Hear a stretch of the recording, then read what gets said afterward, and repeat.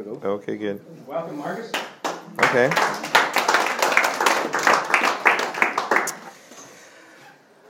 Let me just start with a prayer. God, we pray that you speak to us this morning, that we can really listen to your voice clearly as we talk and we share about your word. In Jesus' name we pray. Amen. All the scripture is given by inspiration of God, and it's profitable for doctrine, for reproof, for correction, for instruction in righteousness. 2 Timothy chapter 3, verse 16. That's the King James Version. And I also have here the New International Version that says, all scripture is God-breathed, and it's useful for teaching, rebuking, correcting, and training in righteousness. I like sometimes bringing two different versions because we can actually understand a little better what some words actually mean. And in this version that we have on the screen, said by inspiration. And sometimes we forget the real meaning of the word inspiration. And so when we read the NIV, it gets more clear because it says God-breathed. So it means that when it's more than when we say inspiration, so you are like inspired, it feels a little like there's something that you've done. Something that, okay, I breathe it in. So there's something out in the air and I breathe that in. But when we read and we say that's God-breathed, it means that actually there wasn't me breathing in, but it was actually God breathing out. So the word was in God and he breathed out the word. And that's what the scripture is. We have just read from our Bibles, from the scripture. And we are not only read, but we are used to try to understand deeply and study deeply the meaning of every word and what the Bible is telling us and teaching us.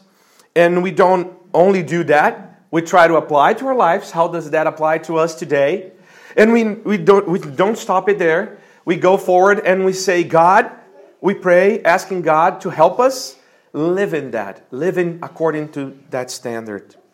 And that's why we are well known in Brazil. There's a funny thing. People who are evangelical Christians, they are known as the Bibles, os Bíblias. And it's because they always have their Bibles with them. They're always reading their Bibles. They're always talking about their Bibles. So it came to a point in our culture in Brazil where their evangelical Christians are called by the Bibles.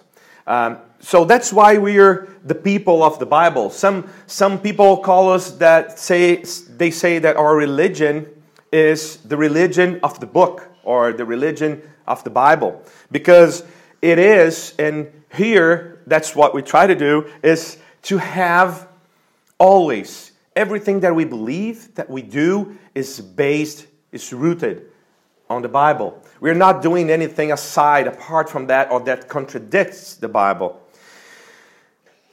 But then it brings us one question. Why do we hold the Bible in such a high esteem? The answer may seem simple, because the thing is, we know what the Bible is. But you might ask me, but doesn't everyone know what the Bible is? Isn't that obvious to every person, the whole world, what the Bible is? And I have to tell you that not really. That's not really that obvious. Because even you that came here this morning, you may think that, oh, I have that figured out. If you ask me what is the Bible, I'll tell you, and I'll know. But I would just invite you to consider a few things before answering this question, what is the Bible? Because the simple answer could be it's a group or it's a collection of books. 66 books, 39 from the Old Testament, 27 from the New Testament. But what do you say about this collection? What is the Bible for you? I just want you to answer within your heart right now. What is the Bible to you? As I was preparing for my exam to become a pastor, I still remember that we were driving all the way we were living in Rio, and the church we were attending was a 1 hour and a half drive from Rio. And I was driving there. We were driving there that weekend, and I was preparing myself to the exam to become a pastor. And as I just asked, Andressa, would you please ask me the questions? And, as I'm driving, I'll try to give you the answer, and you can check if the answers are good, if it's right, if it's tight. And then she was sometimes asking a few questions, and before I got the chance to answer it, Alvaro in the back seat would come with an answer. And I would say, that's not for you. I'm the one being examined, not you. But the funny thing is, if I ask Alvaro, what is the Bible?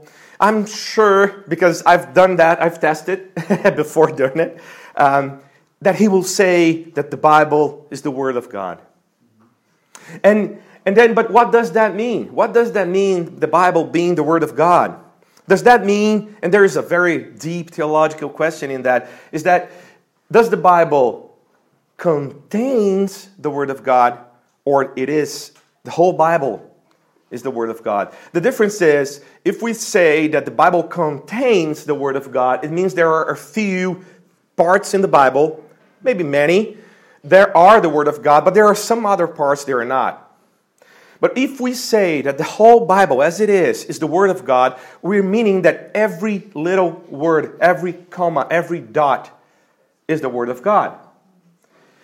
And there's a big difference between one thing and the other. And again, I've asked Alvaro, is the whole Bible the Word of God, or there are parts in there are not? And he said, no, it's all the Word of God. There's not even one word in there isn't the Word of God. But not everyone consider the Bible being like this. And from that point, when we start talking about the Bible, many questions may appear. Okay, Marcus, you said that the Bible is a collection of 66 books. Why those 66 books?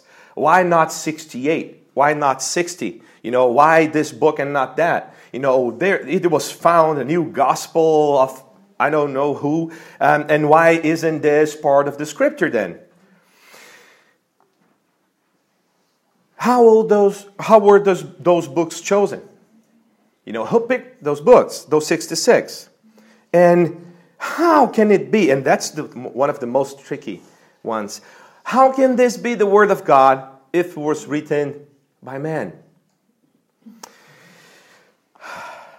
Instead of thinking on every possible question that I could think of and trying to answer that this morning, what I'll do is I'll take a different path with you. And I want you to look, and I want us to look into the main character of the book. And who is the main character of the Bible? I don't think you've been reading it. Who is the main character? It's Jesus. And the interesting thing is that even the most skeptical, non-Christian acknowledge that Jesus existed. And that he was a Galilean Jew and a carpenter. That's why I put this picture. And because Jesus was a Jew, he was part of a Jew family, we can implicate that he then believed in the Old Testament, what we call the Old Testament, because it was not called by them that time, and it's not even called today by the Jew as Old Testament. It's called Tanakh, Tanakh means a group of, actually 3 groups of books. The first one is the Torah. You might be familiar with that, but there are 2 other groups of books. The Nevi'im and the Ketubim. And how can we know that Jesus believed that? Because, we've seen people growing up here in church, and they don't actually really believe in the Bible, as I just said in the beginning. So how can I say that Jesus, just because he was a Jew, he believed in the Tanakh? And the second point is, Jesus established a new faith. His followers, they begin a new religion. So isn't it different from the Tanakh? Isn't it, a new thing? If he believed that, maybe he wouldn't start a new faith or a new religion. He would just keep going with what he's got. But there are a few things that we can study into and find out about what Jesus said about the Tanakh and what his disciples said about the Tanakh. One of the things is in 2 Timothy 3:16, we started reading this verse today. It's written that all Scripture is given by inspiration of God, and it's profitable for doctrine, for reproof, for correction, for instruction, and in righteousness. Do you know who wrote this? Who wrote this was Paul, the apostle. He was he was a Jew, and he was one of the persecutors of the early Christian church. And then he became a Christian. One of Paul's mission fellows was Dr. Luke. And Dr. Luke wrote that after 3 days, they found him in the temple court, sitting among the teachers, listening to them and asking them questions. Everyone who heard him was amazed at his understanding and his answers. So Luke puts Jesus in the Jewish temple as a young boy, sitting among the teachers, listening, asking them questions, and he was not disagreeing with them. And how can we know that Jesus was not disagreeing with their teachings? It's obvious because at the end of the verse they say, everyone who heard him was amazed at his understanding and his answers. So it means that everything that he was saying and answering was exactly according to the Jew beliefs of the Tanakh. So we can then see that Jesus really believed the Tanakh. Wouldn't it be easier for Jesus or for his disciples to say, well, the Jewish sacred book is not completely right? Because they were trying to establish a new faith, a new standard. So it would be easier to say that all you got until now is not really right. You have to take this book out. You have to put this book in. Now let me just write something new here. And now you got it. But that was not what happened. He validated the Tanakh. And we can see that by what Matthew, another disciple, wrote in chapter 5, verses 17 and 18. Jesus says, and Matthew quotes, "Do not think that I have come to abolish the law or the prophets. I have not come to abolish them, but to fulfill them. For truly I tell you, until heaven and earth disappear, not the smallest letter, not the least stroke of a pen will by any means disappear from the law until everything is accomplished." So Jesus is saying that, as I said in the beginning, every single dot, every single comma, everything in the Bible is the Word of God, and everything will be accomplished. Well, you are probably thinking right now that some people may ask you, okay, Jesus believed in the Tanakh, so why should I believe in the Tanakh? Why should I believe in Jesus? That brings us to the New Testament. And this picture here is the picture of the pool of Bethesda. It is one of the stories in the Bible that for many years, some archaeologists and some historians would say that it didn't exist. There was a place created by them because they could never find this pool. And if it was so important, if it was so big, how come they could not, by doing research and all, find it? But after many years and a lot of research, they did.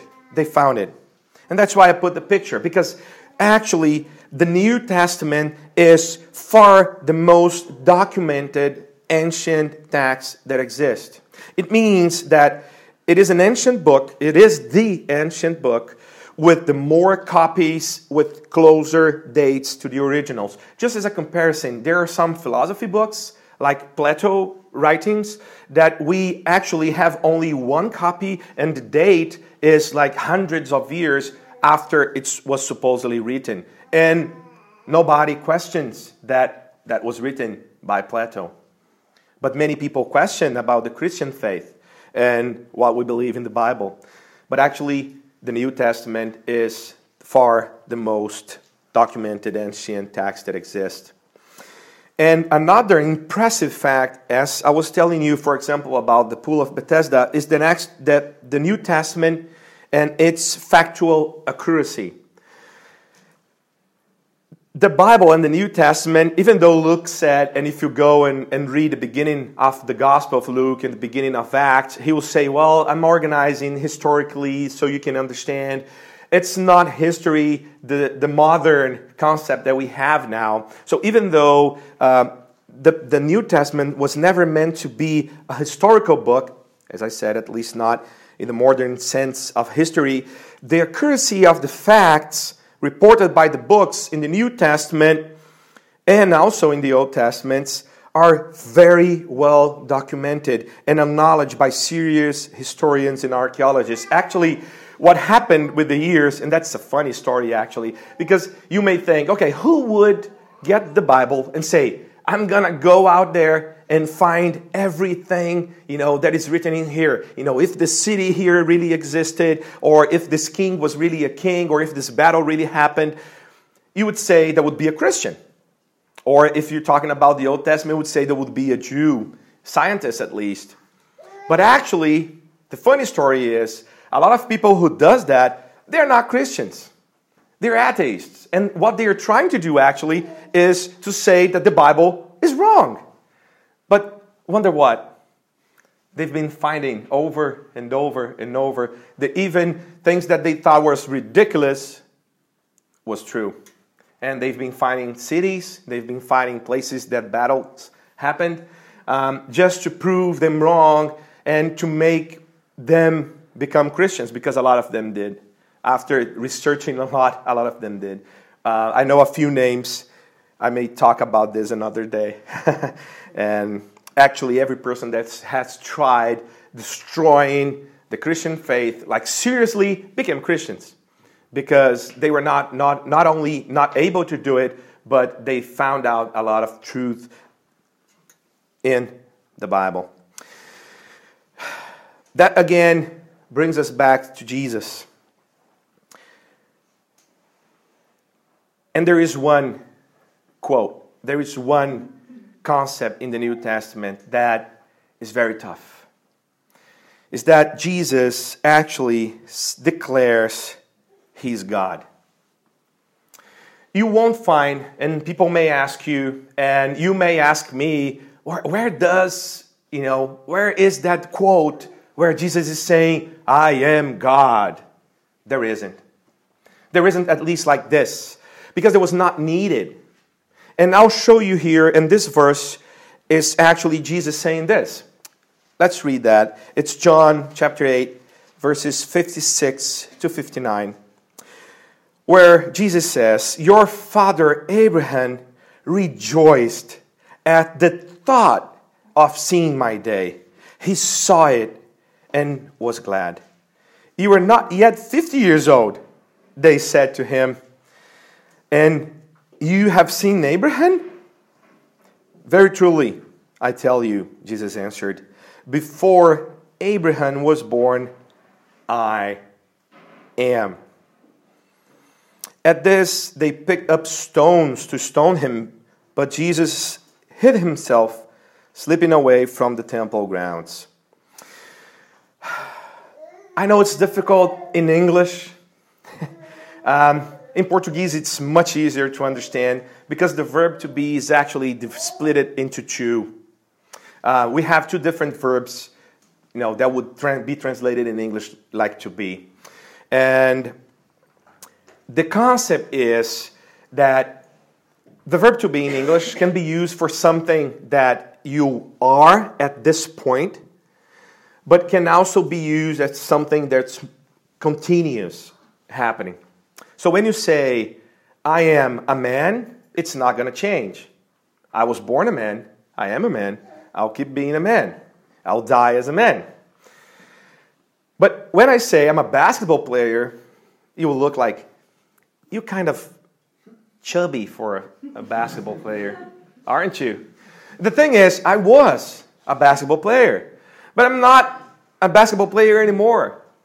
I'm not hiding the ball within my shirt, just for you to know. So the thing is, I am not anymore a basketball player. I was. So I cannot say I am a basketball player. So the same thing happens to the Jew concept of being in the present when you say I am. Because the thing is, they consider, and there's a little philosophy in here right now, and the idea is that we are all changing all the time.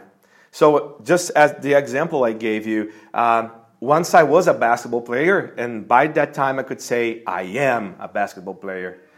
But then, now I'm not anymore. It changed. And the concept is that only God can say I am because He's the only one that is being. So He is the only one who was, who is, and who will always be. So a Jew would never say, I am whatever. I am a doctor. Because even a man will say, one day I'm not going to be a man anymore. One day I'm going to be worm food. That's what I'm going to be. And that will be changed. And so the idea here is that only God can say I am. And we may remember this by remembering what happened. And you may be comfortable with the text in Exodus 3:13 to 14, when God presented Himself to Moses. And Moses asked God, okay, God, I'll go there, but suppose I go to the Israelites and say to them, the God of your fathers has sent me to you, and they ask me, what is His name?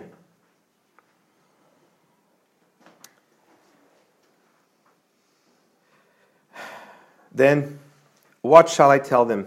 And God said to Moses, I am who I am. This is what you are to say to the Israelites. I am has sent me to you. So by saying I am, what his listeners understood that time when Jesus said that was that he was saying, I am God. Other evidence about the fact that Jesus claimed to be God may be found in Matthew chapter 9, verses 2 to 7. And it says that some men brought to him a paralyzed man lying on a mat. When Jesus saw their faith, he said to the man, take heart, son, your sins are forgiven. At this, some of the teachers of the law said to themselves, this fellow is blaspheming. Knowing their thoughts, Jesus said, why do you entertain evil thoughts in your hearts? Which is easier to say, your sins are forgiven, or to say, get up and walk? But I want you to know that the Son of Man has authority on earth to forgive sins. So he said to the paralyzed man, get up, take your mat and go home. Then the man got up and went home. Another thing that they believed was that only God could forgive sins. And it's obvious. It makes a lot of sense. When you sin against God. Because God is the one who is perfect. So if David does something to me and I'm mad at him, can you forgive him by me? For me? Not really. He has to come to me and say, hey, Marcus, I'm sorry. And then I'll be the one able to say, okay, that's okay. Yeah, you're good. I forgive you. No one else can do that. Who could forgive someone for sinning against God but God? Doesn't it make sense? So that's exactly this. Only God can forgive sins because every time you sin, you're sinning against God. So when Jesus said, your sins are forgiven, they say that he was blaspheming because he was saying, I can forgive sins. And so what he's saying, I am God. Because you have sinned against me, I can tell you, you're forgiven. Because you've sinned against me and I'm God. That's what they heard when he said, I forgive you. They heard Jesus saying, I am God. And the thing is, you may say, well, it's still not very straightforward. He never really said the words, I'm God. And they were just kind of understanding this, but, they might be wrong. But the thing is that Jesus not only never correct them about this, saying, well, it's not really it. You're getting it wrong. I'm not really God. I know what you're thinking, but it's not it. He never did that. And I'm not saying only to the people, around him, they're more distant from him. I'm even saying about his disciples. And we can actually find a lot of places in the whole New Testament, in the writings of his disciples, saying that they believed that Jesus was God. And they walked with Jesus. They were there with him. So what that means? What that means is that you have a big, big problem this morning. And what problem is that? This man will help you. You know who is this guy? He's a Northern Irish, famous author, C.S. Lewis. That was probably the first Northern Irish guy I met. And the thing is, in his thoughts, he actually came with this idea that when you read through the scriptures and you realize that Jesus claimed to be God, you're in trouble. Because you now have to take a decision. Either you believe in that or not. And so he created what he called a trilemma. Why a trilemma? Because you only have three options. There are only three ways to choose. And there's the graphic behind me. And you may see that if it's true, then Jesus is God. And if it's false, you only have two options. One of the options is he knew he wasn't God. But he let people believe in that. So he was not being really sincere. So he was a liar. And when you read through the scriptures, why would a liar be killed by his lie? If he is a liar and what he wants is to make people come after him, at the end, when he was about to be dead by that, he would say, oh, no, I was just kidding. You got it wrong. I'm not God. That's not what I meant. You don't have to crucify me for that. I was just a joke. I'm not the first stand-up comedy guy in the history. That was not really funny, but But if he was sincere and really thought, oh, I'm God, but he wasn't, it makes him a lunatic. And when we read through the scriptures and his thoughts and his teachings, he doesn't look like a lunatic. The fact is that many people try to say and will say to you, well, Jesus was a wise teacher. He was a good philosopher or a prophet. But because of what he said, he cannot be any of those things. For if he didn't know as I was saying, if he said that he was God and he didn't know that he wasn't God, he would be a lunatic, delusional. We would see that in his teachings. And then again, you would say, well, but his disciples, they kind of, they could have laughed this out of the text of the Bible, his delusional part. But then, again, why would they follow a lunatic? And why would they die for a lunatic? So it means that they actually believed also that Jesus was God. So it shows us that really Jesus really believed that, because he died for it, and also his disciples, they died for it too. So there is only another possibility, is that he was sincerely lying. But does he, again, as I said, does he look like a liar? Would he die for a lie like this, so young, with many possibilities? Maybe he would find another way or run away. He knew that they were coming to arrest him, and he stayed. Why would he do that if he was just lying, just trying to entertain, or I don't know what would be his purpose with that? So actually, if you go through the scriptures and you really read it, there is only one possibility left. And the possibility is that he was right.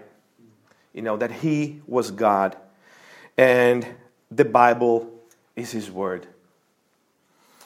So I ask you again this question.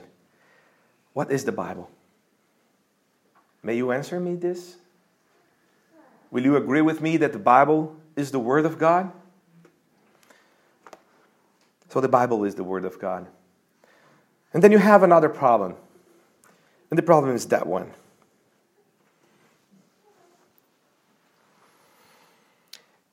By saying that the Bible is the Word of God, it actually means that God has already spoke to you.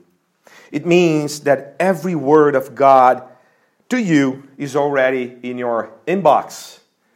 You got a message from God in WhatsApp. It's written there, God. And, you get a notification there saying, there's a message for you. Will you read it? How fast do you visualize your WhatsApp messages? How fast? I know some people will take a couple of days. But even with that, they will not take a month or a year, or maybe never read the message. They will eventually do it. How fast do you try to answer them when you read it? And I mean to your loved ones. Okay, I'm just making it a little harder there. Because sometimes you receive a message that from someone you don't really want to talk to. So you may not even visualize it and pretend, never received it, and just maybe erase it from your, WhatsApp. But if it's from your wife, you better read it and answer it right away. So God wrote a book to you, to talk to you, with all the directions you may need to go through your life. How long will you keep God on hold? How long will you take to answer Him and not visualize His messages? You are actually the only one losing here by not reading it, studying it, and trying to live and give your personal answer to that. Let us pray.